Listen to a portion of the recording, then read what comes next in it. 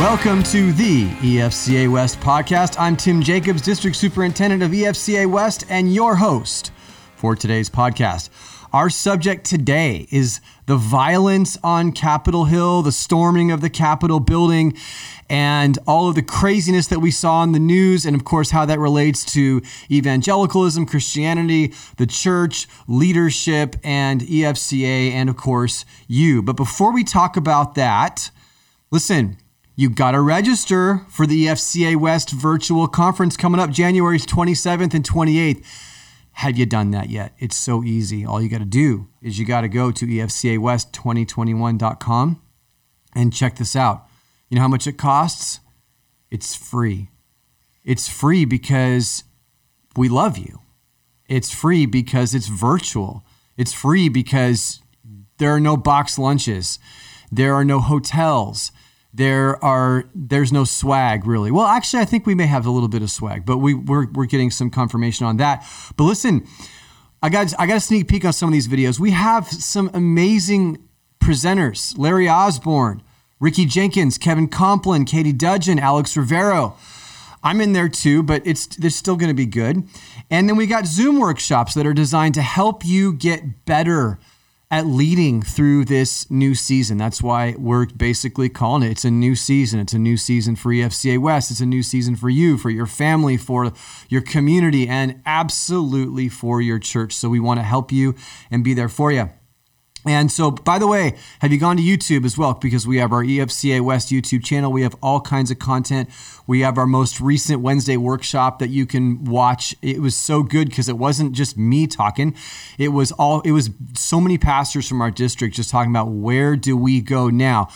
But what was amazing about that conversation was it was like literally an hour before things went crazy on Capitol Hill. And so that's why we're talking today. And I am so fired up because I have as my guest on the EFCA West podcast today, Pastor Bill Riedel. Now, Bill started an EFCA church called Redemption Church in Washington, D.C., inside the Beltway, as they say. And so he got a front row seat to all that happened. And so I want to talk to him. But even more than that, I want to talk to Bill about he's a great thinker. He understands culture. He understands theology. He gets the mission. And so, Bill, thanks so much for being here today, brother. Yeah, glad to be with you, Tim. You know, we've met like once or twice. The only memory I have of being around you is unfortunately at Denny's in Minneapolis. In the parking lot of the home office. Yes. Yeah, that was my first time at the home office. Well, there you go. And there's nothing like Denny's to welcome you. Yeah. Well, and it's one of those, Denny's is fine. It's a fine establishment, but when it's really cold, Denny's is a good place to go. Yeah. Cheap, watery coffee and yeah, eggs. It feels good on a cold day. But I remember I hung out with you there for a little bit. But you're also on the board of the Evangelical Free Church of America as well. And so before we get into all this stuff, can you just give us like a little bit of your background? Like, I mean, you're not originally from DC, I don't think, but you planted a church there. Just walk us through a little bit of your journey. Yeah, I grew up in the Chicago area, and so bounced around a lot as a kid, but mostly around Chicago. I'm a grad of Trinity in undergrad and seminary, and really kind of came into the Free Church in middle school and high school is when we first started going to church consistently as a family. And so since then, I was in an EFCA church, went to Trinity, graduated out. I served a church as an intern half-time, unpaid for 7 years through undergrad and seminary. And then my first full-time calling as a pastor was at Faith Church in Indianapolis, Indiana, which has hosted a couple of theology conferences. The one on eschatology was hosted there, which was really good when we were reviewing the Statement of Faith. In 2010 is when, so now 10 years, or now I guess 11 years ago, 2010, we moved back to the Chicago area and we're trying to figure out what was next. And God called us to plant here in DC. And so we were sent out from a church called Cornerstone in Annandale, Virginia. Bill Kynes is the pastor there. And 10 years ago, this past summer moved into DC. We live on Capitol Hill, and so this has been our home for 10 years, or 10 and a half. And in 2011, August 2011 is when Redemption Hill Church was born, and we celebrate as our official start date. And so we're headed up to our 10-year anniversary this fall, Lord willing. And over that time, we've seen a church planted. We also have been a part of planting churches locally and internationally. And so we've helped plant churches in Mexico City and Belfast. We're working with a church planter that's EFCA church planter in the South Bronx right now, and also in the DC metro area. So we're right on Capitol Hill. We've met in a historic Black church for the entire history of our church and share that facility. And so it was founded in 1838, and the building we meet in was built in 1870, and it's beautiful and a part of the African American Heritage Trail in DC. And it is 4 blocks from the Capitol Dome, which, as of this morning, the security perimeter on the Capitol, and I'm sure we'll talk about this, was extended to 6th Street, which means that we cannot access our church building this weekend. They still let me in by foot today through the security checkpoint, but they can't guarantee that through the weekend. Wow. Yeah. So to bring you right up to today, there's that happened this morning. Yeah. And you're right in the middle of it. And so, but doing ministry in the Beltway, I mean, it's interesting because, you've lived outside, now you live inside. The vast majority of us live outside of it, and we see it as a different world. Can you just give us like a little bit of a picture of what is it like doing ministry even without all this stuff, just in general in the Beltway? Yeah. So growing up in Chicago, at least where like the family and friends around us, nobody really talked much about politics or cared much about politics. And I think part of that is because it's Chicago, and so politics is kind of dirty, and we all knew that. And so moving into DC, and it was a steep learning curve for me to learn politicized language and to learn to be more discerning and careful. And early on, there was a lot to learn for me. But I think in some ways, because I didn't have as much of a political background, it actually has freed me to be a better pastor and a more prophetic voice in our city. And our church, and this isn't true of every church in DC, it's actually, I think this is too rare in general. One area of diversity that I don't hear people talk about very much is political diversity. And by God's grace, and we've worked hard for it and taken our lumps for it, by God's grace, we have an extraordinarily diverse church in political ideology. And so we have people that are together in community groups that are working for the administration, the outgoing administration, and working for the ACLU. And so our church is incredibly diverse, and it's something that we didn't shy away from the beginning. And for the last 10 years, even as I've been on a learning curve, our church has developed this and seen something really beautiful produced. And so it is different living inside of DC, but not always as in the ways that people expect. I think that here, DC is a very ideological city. And I think that we really come back to over and over again that Acts 17 has been really helpful in shaping our approach to ministry here. Because in Acts, when Paul is in Athens, I really believe that DC is our country's Athens. It looks like it. The monuments look like it. With all the pillars and architecture, the Lincoln Memorial calls itself a temple in the inscription above Lincoln's head, and the painting on the underside of the Capitol Rotunda is called the Apotheosis of Washington, the lifting up to be God of George Washington, and it's him in his military coat surrounded by women in togas. When you look at the symbolism, it's really kind of amazing. But DC is a very ideological city. And so when you see Paul in the marketplace in Acts 17, dialoguing in language that's used about Socrates in Athens, entering into dialogue with people in the marketplace, learning from philosophers in different philosophical schools and presenting his ideas. And the Athenians spent time doing nothing other than discussing the latest ideas. That's my city. And And so here, that's a uniqueness here, is that people are very ideologically driven, and that means that there's an openness and a curiosity about worldview and the way people think and what people believe that may be more limited in other places. And so there's opportunities there, and it creates an environment where people from across political spectrum, from different faith backgrounds, we're all kind of thrown into the same place. And so you have to figure out how to interact with each other. Yeah. So, no, and I that's so interesting to me. And the way that you even relate that and understand it, and have done that kind of exegetical work of your city to understand even the way it considers itself. So, and I want to get back to a lot of that, because there's a lot of questions, and I think you can be very instructive to us about how we should see some of these things. But let's go back. I mean, let's dive into this then.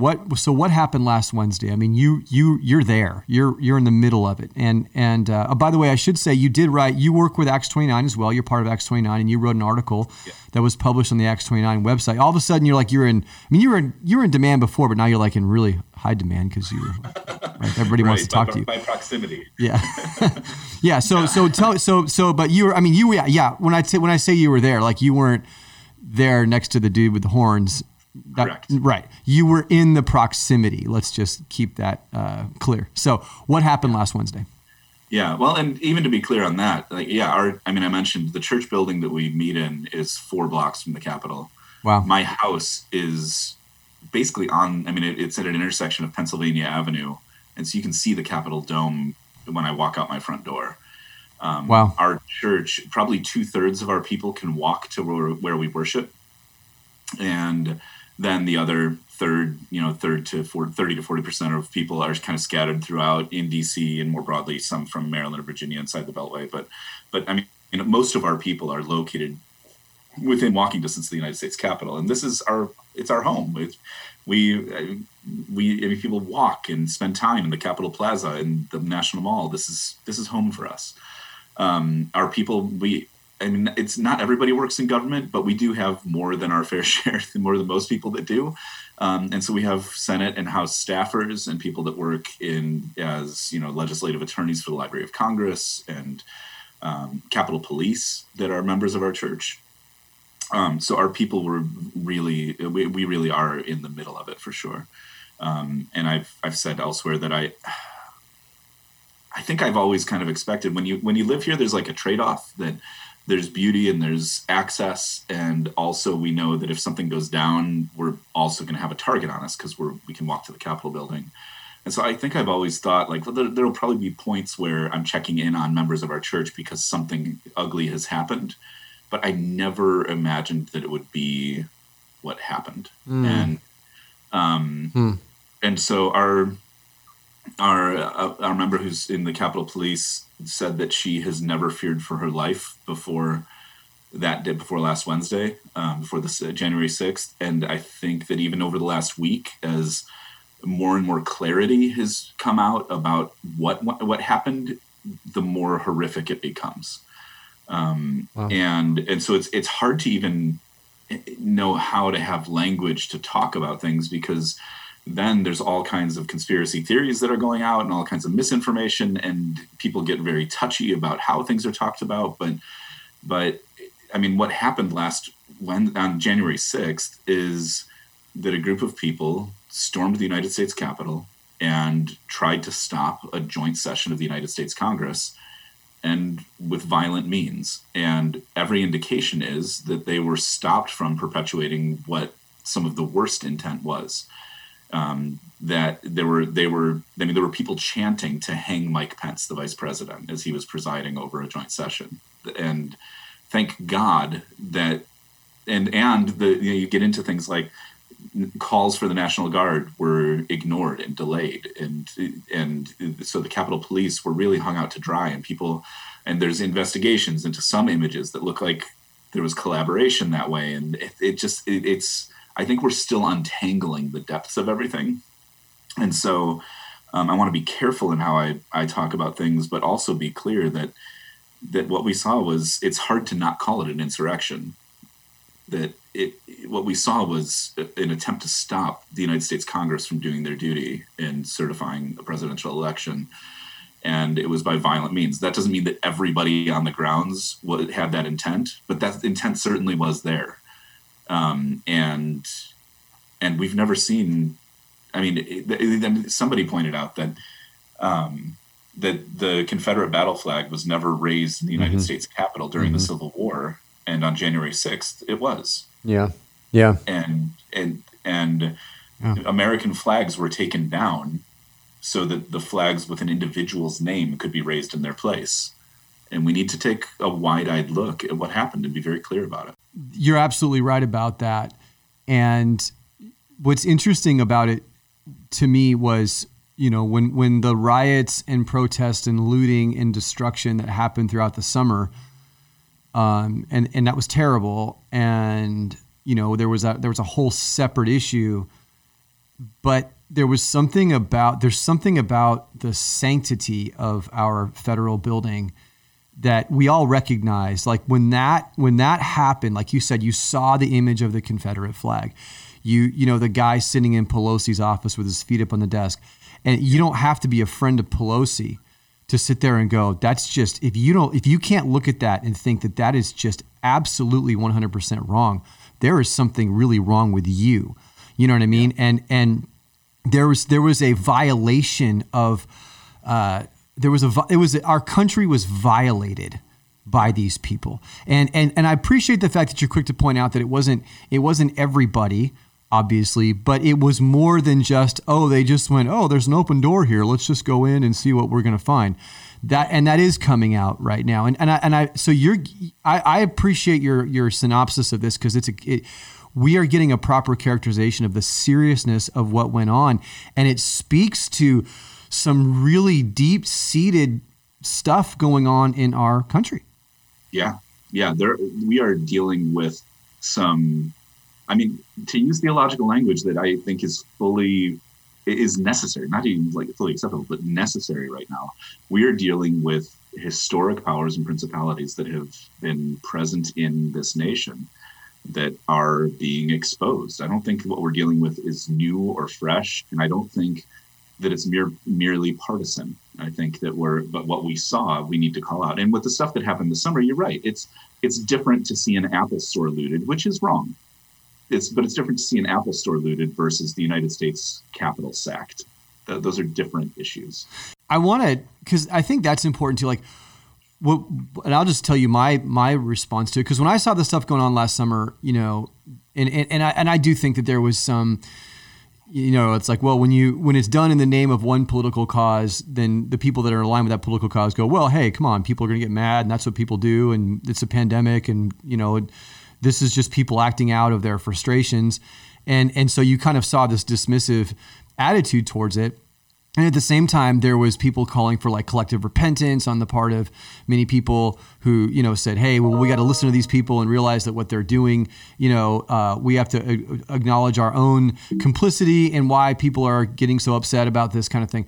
And honestly, for me, Bill, like, when I was like, no, I don't, collective repentance scares me, because in a lot of ways, like that concept, when we throw that around.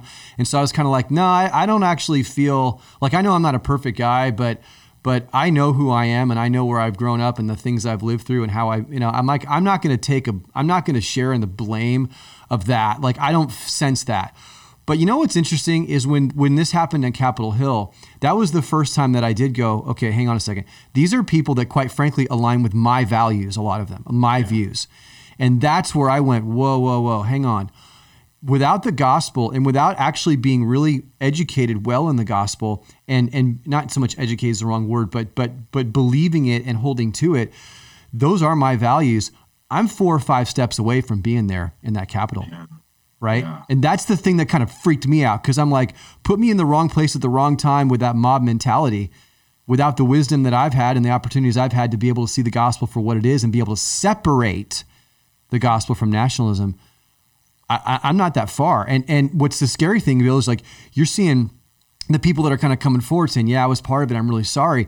And they're not I mean, they're not criminals necessarily. They're not the stereotypical. These are like CEOs and service members and police and software engineers. And it's like, what in the world?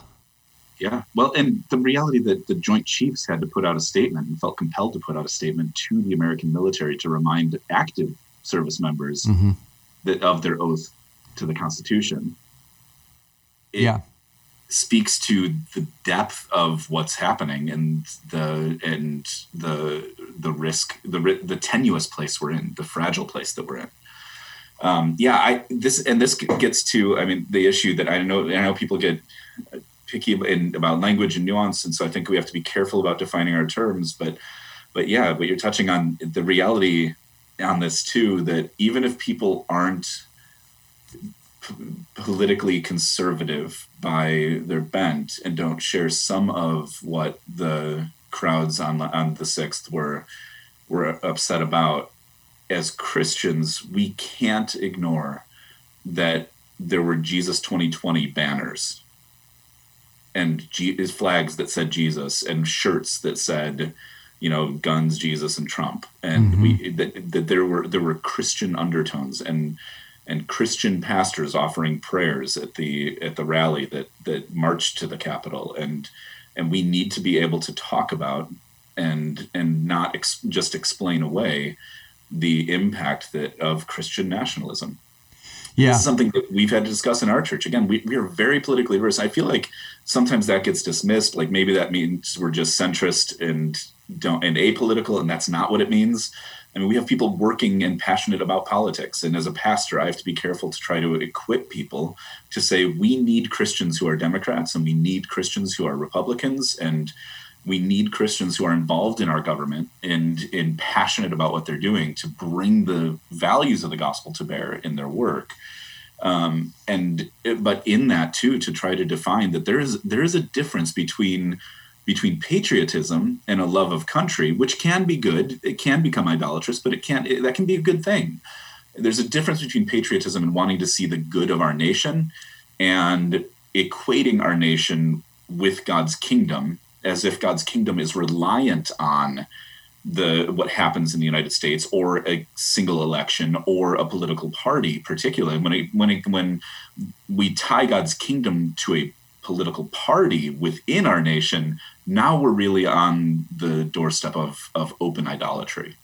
And what we've seen develop that at this point, and I think that we can get into the whataboutism, but right now it's not going to be helpful. Like you said, like we could talk about the Black Lives Matter movement, what happened this summer. We could talk about critical race theory. We could talk about all kinds of other issues, when the reality is within most of EFCA churches, those things are out there. And that makes it easier for people to be concerned about what's out there.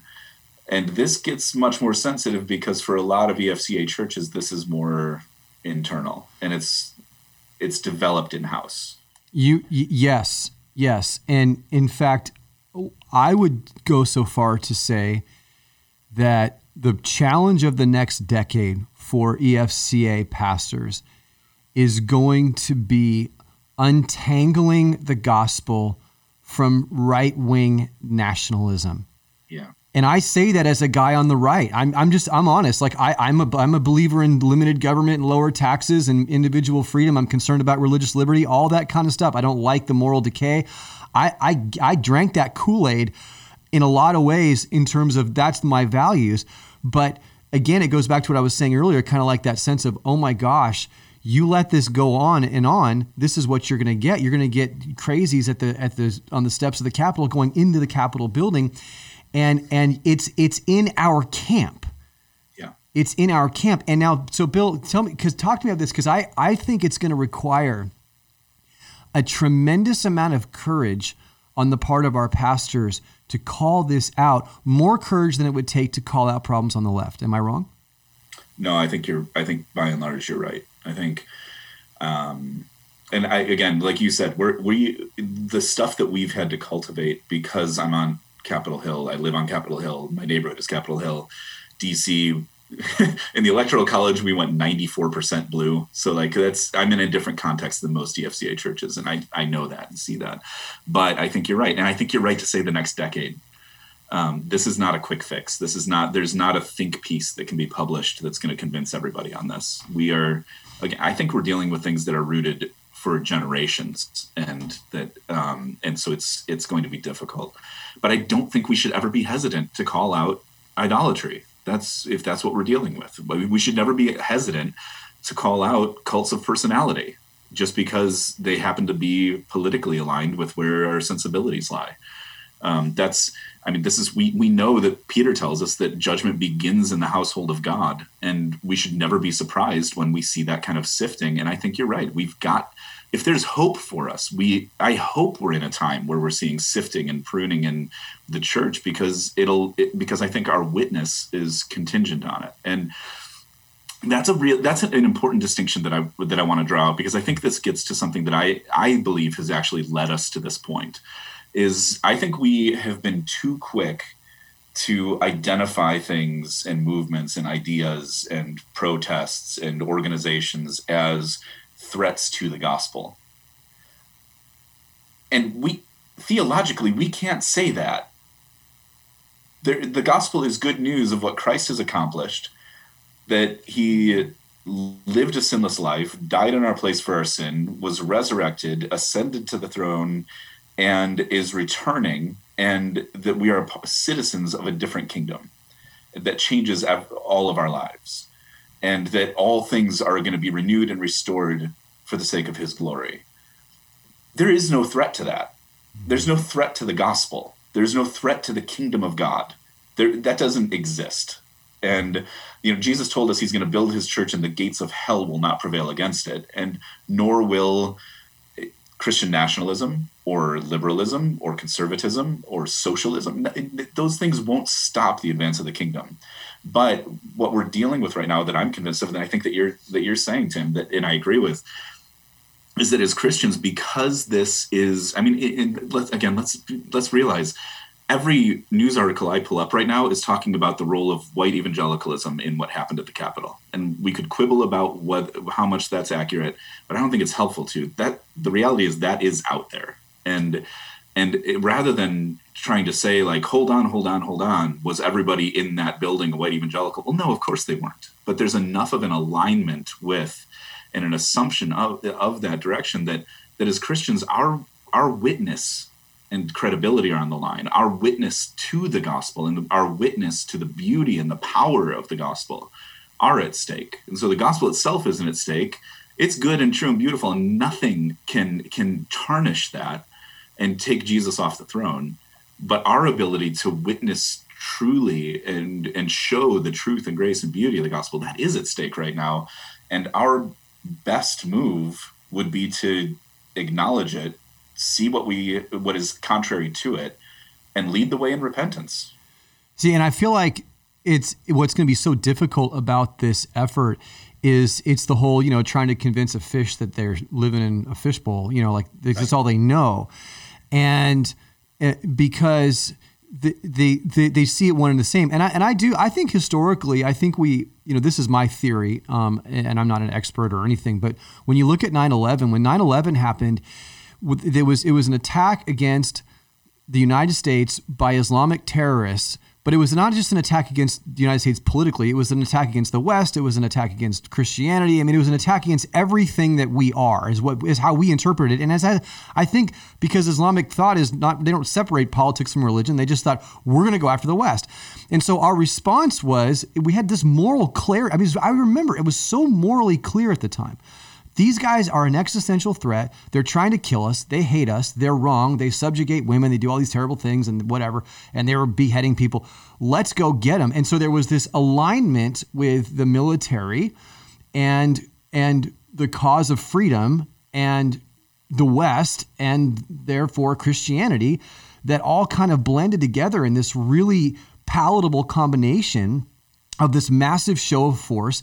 And to me, it was the closest thing that you could have to a holy war that really made sense for us at the time. And so the reason I bring that up, and by the way, I'm a member. I'm a chaplain in the U.S. Air Force Reserve. I mean, I wear the uniform. I serve in the military. But I think what's important about that is that this is the water we've been swimming in for like 20 years now, and people have grown up in and just merged together. Now, it was present before. It was definitely present before, but it was like accelerated and almost exonerated at that time. Like, this is it, right? And so now here we are, and like the landscape has shifted. It's changed now, and it's like, wait a second. And this is what I feel like people in our churches don't really understand. They think that they need to talk to people on opposing sides of the political spectrum, or and non-believers, and they go, well, we got to get them, we got to fight them. And it's like, no, you have to speak to them as though you're a missionary going to a foreign land. They don't see that. But I think we almost need to exegete our own Christian culture for a minute and go, how did we get here?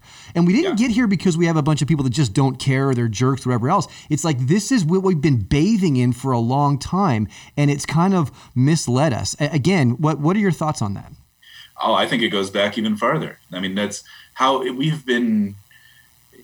are in a nation that, I mean, you could go back to the Puritans and say the entire concept of trying to set up a new place and new colonies as a city on the hill that will bring the return of Christ has set us up from the beginning to be steeped in an idea that the United States of America is somehow uniquely an actor of and an extender of God's kingdom. And so it has been steeped into our national identity.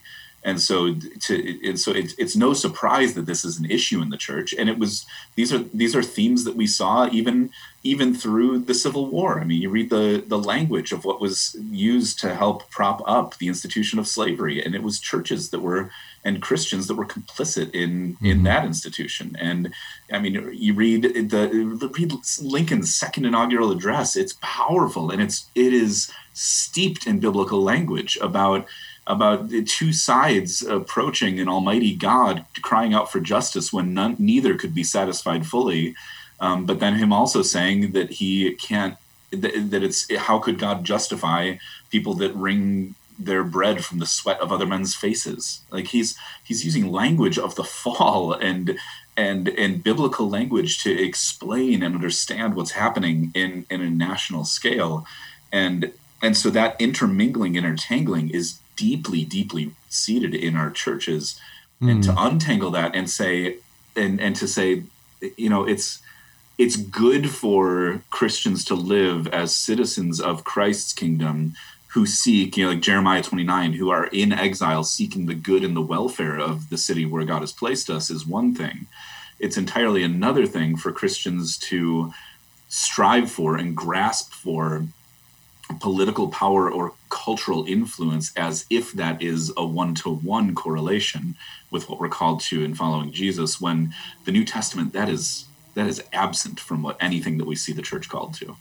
Yeah, and it's hard because we're living in a time that is so different. I mean, we have 2,000 years of history with the Renaissance and the Enlightenment and Constantine and all this stuff in our history, so it's hard to relate back to some of that. But there are those who too would say, well, hey, you know what? It's actually a good thing if Christians lose their position of influence because Christianity always works well when it's persecuted. And I'd step back a little bit from that and go, wait a second.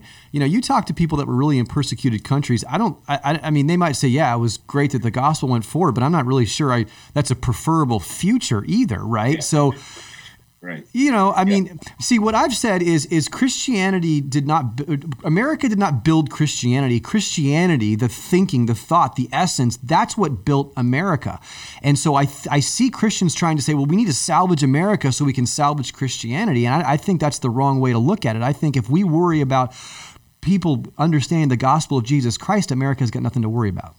Yeah, and you're right, and you're right to go back. I mean, we go back past the founding of this country and go back to Constantine and the difficulty of the first time that the church was ever aligned with the state, and whether that was actually good, and that raises its own whole discussion. Right. But I think you're right there, and that I mean, I would say, listen, I hope I don't see the fall of the United States of America. I hope I don't see a civil war. I hope I don't have to live through those times.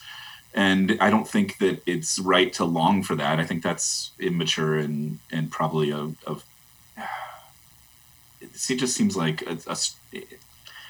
a perspective that isn't looking at things well holistically, because we should, again, long for and work for the good of where God has put us. Mm-hmm. But I think you're right. What we need to be careful about is to say, okay, if the United States does fall, if we do go into another civil war, again, the kingdom of God has not been changed. It's not going to surprise God that the triune God isn't calling conferences, Father, Son, and Spirit right now, wringing their hands about what are we going to do about what's happening in DC. And that God is sovereign. He knows all things. Jesus is on the throne, and that should inform how we live and how we engage and how we and seeking good, justice and mercy, and in being involved in seeing the good for the most people. Like that's what Christian political engagement needs to be about, is what can we do that's going to love our neighbor best? That's what we're called to, is to love God and love our neighbor.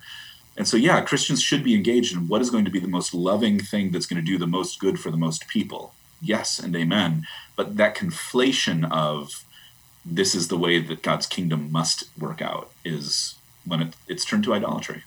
Yeah, and I love the fact that you keep using the word idolatry, because that we have to call it out. That is what it is. When I get the opportunity to preach in churches in our district, on many occasions, and I'll try to do it in a very winsome, non-threatening way, but I go, hey, listen, if you really had to choose, would you really had to choose one or the other, would you convert your neighbor to Christianity or to your political party? Mm-hmm. And I think that question really confuses a lot of people. Like, well, what do you mean? Yeah. It's like, Yeah. Well, and that's where I think even I think Christian nationalism is the right term. And I think, but I know that people that's making some people pull back a little bit. And so that's why I keep using theological language of idolatry. Because even in my church, we had a member who reached out to us and said, hey, you've been calling this out. And again, for us, because we're on Capitol Hill, discussing politics and discussing idolatry is nothing new for us. We've been doing this for 10 years. And I know that's not the context for many people. But even there, we had somebody reach out and say, hey, I think I'm a Christian nationalist. And we had to say, like, hold on, let's talk. What do you mean by that? Uh-huh. And what he meant by that was, well, I really love my country and I want to see good things for it. And we were able to say, hey, that's different than holding up, are you saying that a certain partisan end or political end is equated with the advancement of God's kingdom? No. That's it right there. That was huge, what you just said. And being able to clarify, it's okay to love your country. I think I get a little hesitant. But in saying with the word love, but it's fine. It can be a good thing, and we should want the good for our country, certainly. But Christian nationalism is when patriotism it uses Christianity as a means to political ends, rather than saying that we can engage in political means that are informed by the values of the kingdom, knowing that the ends we are seeking are the good, is the glory of Christ. Absolutely. Yeah, absolutely. So it's our gospel that drives our politics, not the politics that drives our Christianity. Right. In a sense. Right. But you saying it's the equation too, I think that was the key. It's not, look, like you said, we need Christians in politics. Politics is important. It's in the Bible. There's all kinds of teaching about politics. As long as you have people, you're going to have politics. But it's the equating of our politics with our gospel and the energy and the passion and the commitment that comes equally from both of those. That's the problem. Yeah. And I would want to emphasize to people, and I say this to other pastors, and I say it to our church all the time, you cannot be a Christian and be apolitical, because we just, this in January, we started Revelation because, 2020, it feels like everybody's asking if the world's ending. And so we're like, all right, let's just go for it. And so we're walking through Revelation right now. Wow. And as soon as you say that Christ ascended, and now is seated at the right hand of God the Father at the throne in heaven, reigning and ruling over all things, and is returning to make all things new. If you believe that, if you actually believe the gospel, that is a political statement. Because you are saying we have a king, we have a citizenship. And so that is a political statement. The question is that the governing reality for your political engagement in the structures of this world? Or like you said, or is it flipped so that our engagement as citizens of Christ's kingdom is shaped by the structures that this world gives us? So we can't avoid politics, and we shouldn't avoid politics. But do you think that a Christian then, if they're doing it, for lack of a better phrase, if they're doing it right, if they're living out the gospel properly, that they're going to feel uncomfortable in both parties? Yeah, I think that my hope in as dark as things feel right now, and right now it feels pretty dark in my neighborhood. I know it feels dark everywhere, but when the security checkpoints for the United States Capitol have extended 6 blocks beyond it, and it engulfs the church that you gather in, it feels dark. And but even in the midst of that, the hope that I have right now is maybe that we're experiencing a wake-up call that will clarify things, and that Christians will on across a political spectrum will take a step back and say, hold on, we've finally seen things go too far. And one of the things that gives me great hope in our church is that that I'm seeing our conservatives make clear statements and with great humility right now, and repentance. And I'm seeing our progressives respond that aren't, dancing and celebrating at the downfall of the right on this particular week, but instead are using this, seeing a sobering moment to say, this is not limited to one side of this spectrum. Political idolatry is tempting across the board. And so if Christians aren't sobered by what we're seeing and seeing the alignment of and the manipulation of Christian language and symbols for political ends right now, I guess that's my hope, is that people are seeing those ends and able to take a step back and say, this is wrong, and this is not about Jesus. This is not the way of Jesus. Yeah, that is such a good word. And I would tend to agree with you. I obviously live out, in the flyover country of Phoenix, Arizona, but I sense that because, and honestly, I guess this is just how I perceive things.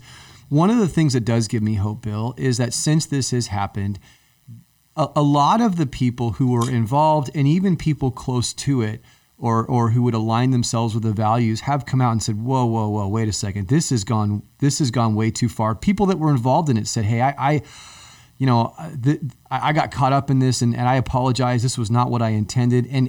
But what's sad is, it goes back to your point that there's a spiritual battle going on, and it's very possible that these people were very much they were controlled by this spiritual force that led them astray. They didn't realize how captivated they were by this. There's all kinds of words you can use for it, but the power of Donald Trump and his rhetoric, and I'm not saying because it's Donald Trump. I mean, the guy is a master communicator, and he's much better than pretty much anybody else. And I think that drove a lot of people crazy on the other side, because they would see the effect that he had. And people it became a substitute God. And I think some people at least are starting to understand that. Yeah. Well, and hopefully another reality is we can't play around with dark principalities and powers and think that we're going to be able to control them and put them back away when they've accomplished our ends. And that as Christians, we have to be really careful and clear and truthful, but committed ultimately to Christ and the gospel. And I think I think you're, again, coming back to what you said about over the next 10 years, man, I think that is such the reality. Is I've been telling our church, stuff is not magically going to change after Wednesday. We're not done with this. Like, I think I mean, I think we're all hoping for a little bit of a breath of fresh air, a little relief. Like maybe things will be a little less chaotic. Maybe they will be, but the stuff we're dealing with is so deeply rooted. It's not going away anytime soon. And this is a discipleship issue in the church. And because what we saw on January 6th does have roots in the Christian church, the church is the only hope we have for seeing any progress and movement forward in clarity and truth on this. And I think that's one of the things that I think is difficult within the EFCA is I've talked to EFCA pastors, and again, I've been around for a while. I kind of grew up in the EFCA church, Trinity. Like I don't know, kind of like Paul is like, here's my credentials. I'm a Hebrew of the Hebrews, circumcised. I'm like, I am a Trinity undergrad graduate. I am a TEDS grad. I'm ordained EFCA. I've been in these waters a long time. But I think that means that in some ways, I'm a little naive to the broader conversation that people have pegged as evangelicalism, because I'm like, well, wait a second. I think you're mostly talking about another denomination that we won't get into on an EFCA podcast. And you're talking about a certain region of the country. And growing up in Chicago, being in DC now, I'm like, I feel like we should have a voice into what evangelicalism is. It's in our name. I was raised on TEDS professors and Carl Henry's influence and all these things, and told that about the story of the rise of evangelicalism in the mid 20th century as a reaction against fundamentalism, to show that good theology should drive us to social engagement, not separation from culture. But we also have to acknowledge that is not the perception right now in our nation, and we're not going to be able to fight those currents right now. And again, that's where I say, like, our better move is to say, this is not the way of Jesus, and we need to repent of it. And to what you called out collective repentance, I do think there's evidence especially in the Old Testament prophets, of being able to call out the sins of our nation, and for us, the sins of the church, and say, we need to repent. I am a man of unclean lips that comes from a people of unclean lips. But I think a lot of EFCA pastors, it's not even that they've been ambassadors for Christian nationalism or white supremacy or the alt-right movement. But I think a lot of guys, when I talk to them, say, I just want to see people saved. I just want to preach Jesus. And I wish I didn't have to deal with politics at all. And don't realize that an unwillingness or inability to engage in what's happening in the political arena has allowed some of this to fester underneath the surface in our churches. Absolutely. And I, by the way, on the comment about collective repentance, I do agree. I think it's in the Bible. I think it's biblical. I think it is appropriate. I think we need to be careful because of our history, especially in the 20th century, of grouping people in as the reason that we're in the situation is because of these people over here. I think collective repentance needs to be authentic and heartfelt and led by the Spirit of God. And that's why I actually was again, I was surprised at my own feeling on it, coming from, how I didn't really feel it much back in the summer because I was, for my own reasons, which we can talk about, but I did absolutely feel it last week when I went, wait a second, these are my people. And that was a whole different animal for me, to be honest with you. Now, but see, what you are hitting on something. I'm so glad I talked to you. You're hitting on something that I think I'm seeing this over and over and over again. We as EFCA leaders, I believe, and that's one of the reasons I became district superintendent here and why I accepted the role when they offered it to me, is because I believe we have the right ingredients. I love the words evangelical and free, because evangelical is the gospel, and free is the methodology, is the delivery system, is the capability for a guy like Bill to go to Capitol Hill and be free by the Spirit of God, not ordered around by somebody in Minneapolis, go here and do this and say this. So there's that wonderful part of it. But what we need right now is we need to speak prophetically, not simply academically, not simply, let's just hope people get saved, but we need to speak prophetically and call this out. So as an example, I found when I read Joshua 5, when the angel, Joshua goes up to the city of Jericho to scout it out, he sees this guy standing with a sword. He goes over to him. He says, hey, are you with us or with our enemies? And what's his answer? He just says, and I love the ESV because it just says no. Yeah. No. He says, but I'm commander of the army of the Lord. Take off your shoes because you're standing on holy ground. In other words, I'm not on your side and I'm not on their side. I'm on my own side. And I suggest you get on my side too, because my side's the one that prevails. Yeah. Well, that's like Treebeard too, right? In Lord of the Rings. I'm not on anyone's Right. side. No one is altogether on my side. Biblical truth into some Yeah. nerdery No, there. no, it's good. Yeah, this is the thing is I think most EFCA pastors that I talk to, and that doesn't mean that we don't have some outliers. And I think honestly, our denomination probably needs to be clear in addressing some pastors that are ambassadors of these things. But I think by and large, the guys I talk to have great hearts, and I just want to encourage guys to say we need to do the hard work. That no, we shouldn't. I will never preach partisan ends, and I've made that commitment to our church. I will, but I also want to be careful to expose the partisan worldviews and grids of thinking about things, and to expose and try to get underneath what is the actual truth about issues, so that we can show that the gospel has ends that we pursue in what has been politicized. James Davison Hunter, the sociologist at UVA, has said that politics is always the crudest simplification of public life, and the common good is always more complicated than its political expression. Wow. And we need to realize that. And I think, there's a couple of other articles I've written on this, but I think what we see is that the gospel has been either gutted or truncated by Christians in time. And that, if we think about the gospel narrative as creation, fall, redemption, restoration is one grid that people use to understand the big picture gospel story, that there's been a temptation we can see the temptation that is typically more progressive Christianity to gut the gospel and say we're going to focus on creation and restoration, that we need to restore all things now, and that the kingdom of God gets implemented in its fullness now, but we don't want to talk about sin and salvation because that gets too touchy.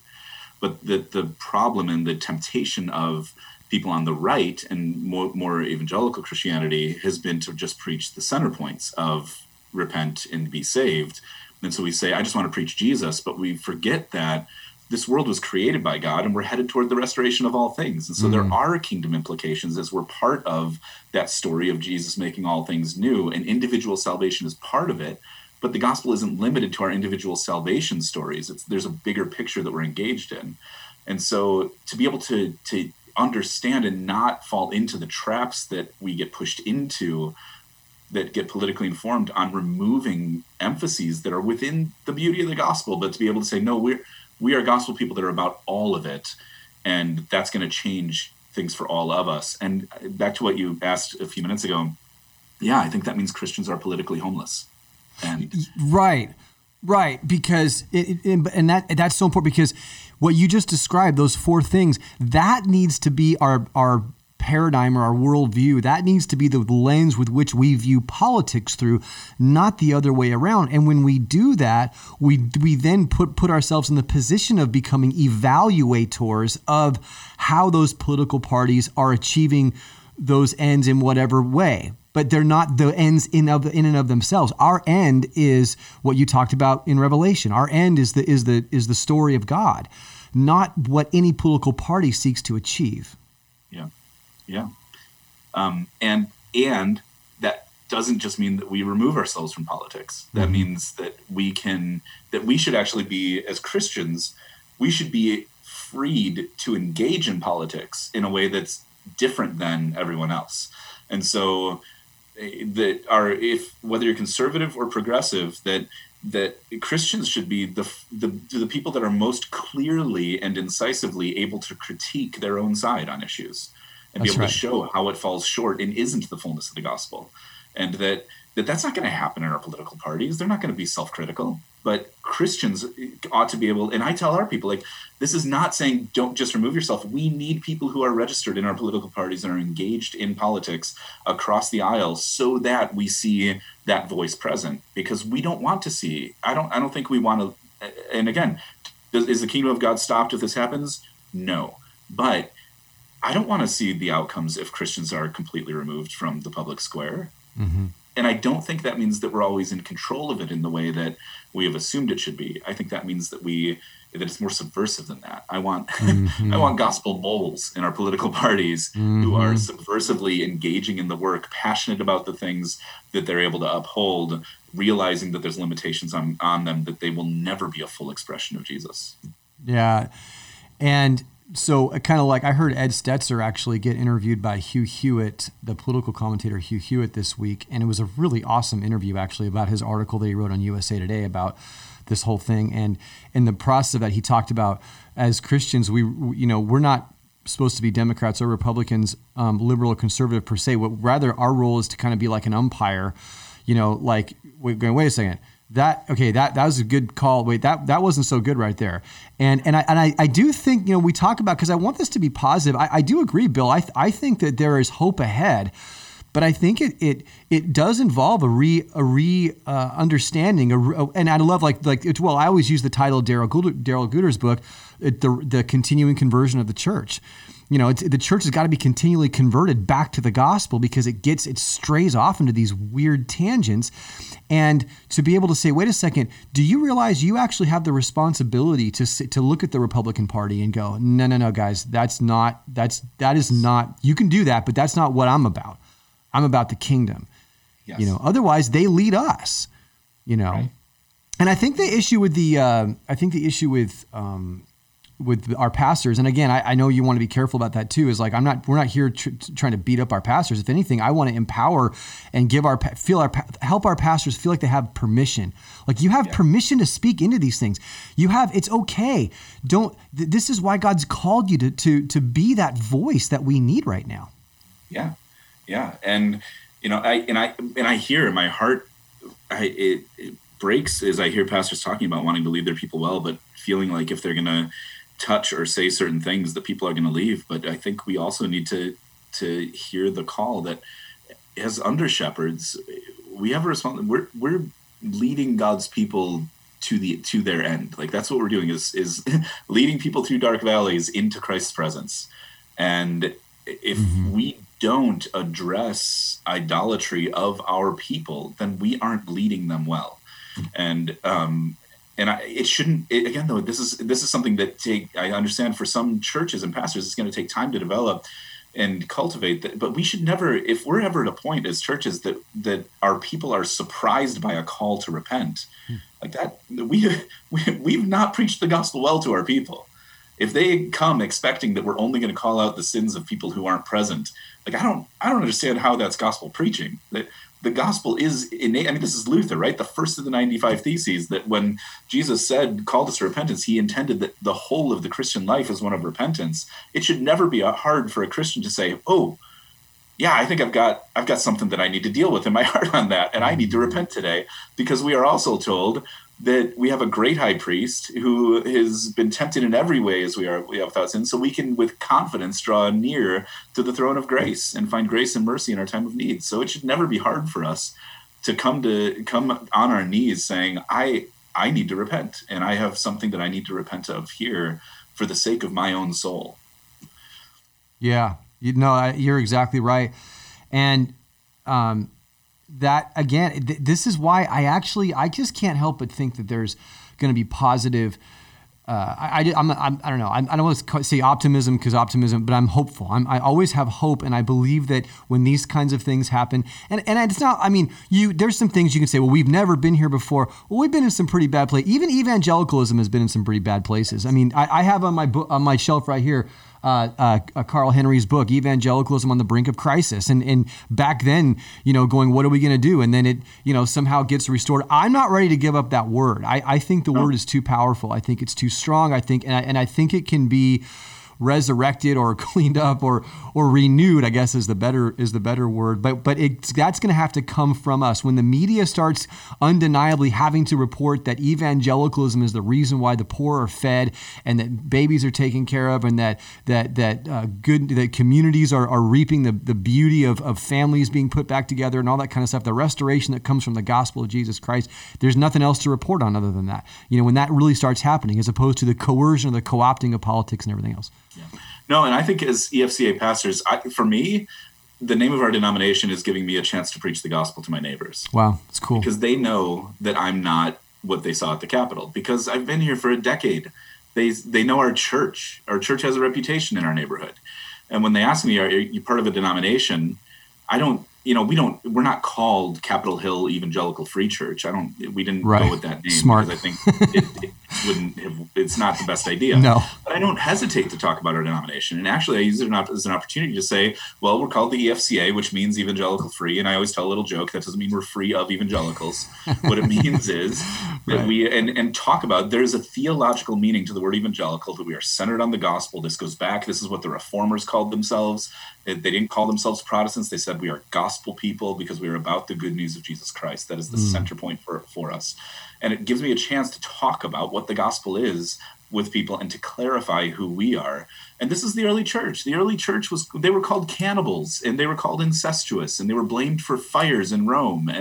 And they didn't spend a lot of time shaking their fist at the wicked government above them. Instead, they continued to faithfully work for the good of the cities where God had placed them, and they consistently told a better story than what was being told about them. And so there's a recent book, the Patient Ferment of the Early Church, that I think that we need to recapture some of that idea. And that, no, I don't actually want us to live in a persecuted stage. And I don't think we're close to that right now.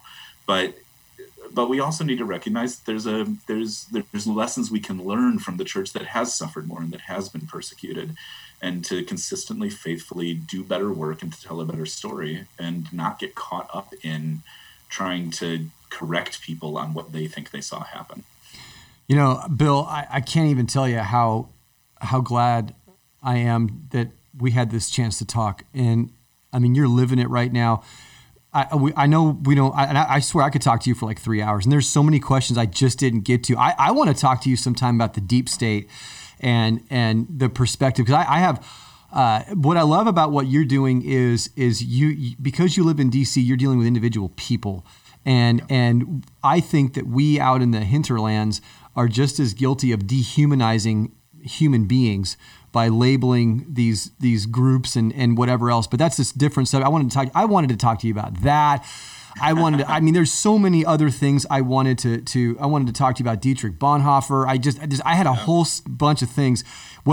Anyway, I don't even want to get into it, because I wanted you to, whatever, even if they shut off the podcast right now at your last word, I mean, that was it. I just want to ask you one final thing though. Because you said something and I didn't want to get lost on everybody, and I didn't repeat it, but you said at the very beginning that right now, as we are having this podcast on January 15th, 2021, your church is now inside the security barricades of Capitol Hill. What are you going to do on Sunday? Man, we're literally, my phone in front of me is blowing up right now with text messages. We're trying to figure that out. We've been limited anyway, and we have chosen to be a part to limiting things with COVID. And so we've been capping one service that's live streamed with only 50 attendees anyway. But for this weekend, I spent 15 minutes talking to a police officer at the checkpoint today. They are letting foot traffic through right now, but not any vehicle, and he couldn't guarantee that for Sunday. So we are likely to try to actually, when I get off of this call, go and record a service. And so I'll preach my sermon this afternoon and then stream that on Sunday and not have anybody at the building, because there's too much risk. I'm being contacted by local government officials who are warning of credible threats of violence on Sunday. Wow. So I don't think it's likely. I think it is too much of a risk that we would put our people in danger even to have a few there to stream a service live. And so we're likely to record tonight and not be there at all on Sunday. Well, we will be praying for you. And man, just you're right in the thick of it. You're leading, you're stepping up, you're all of your training and all of what God has put into you is prepared you, I think, to be able to handle this moment, to bear the weight of these burdens. You've got, if people want to read, you've got this article on on the Acts 29 website. I was going to even talk to you about that. I didn't even have a chance to talk to you about that. But I want people to go read that go on the Acts 29 website, check out your article, become friends with you on Facebook. Glad you haven't bailed on Facebook. Like a lot of people, so you can be a presence, you can be a voice there. I think it's important. And is there any other place that people can go to read more of your stuff or anything like that? Yeah, I have a number of articles published on the Gospel Coalition as well. I have an article on what I talked about, don't gut or truncate the gospel, that expands some of those thoughts.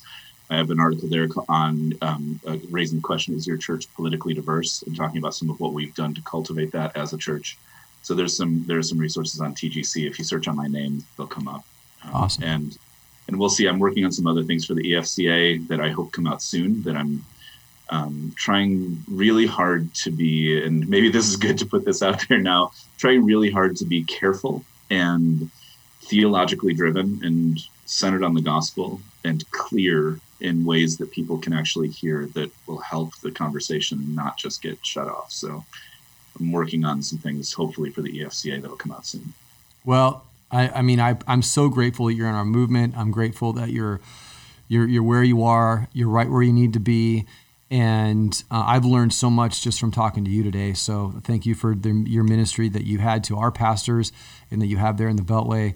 And we'll just keep praying, and we'll keep standing together, shoulder to shoulder. And we're just grateful that we can be a part of moving God's kingdom, proclaiming God's kingdom, and seeing it move forward as He directs it. So, hey, man, thanks so much.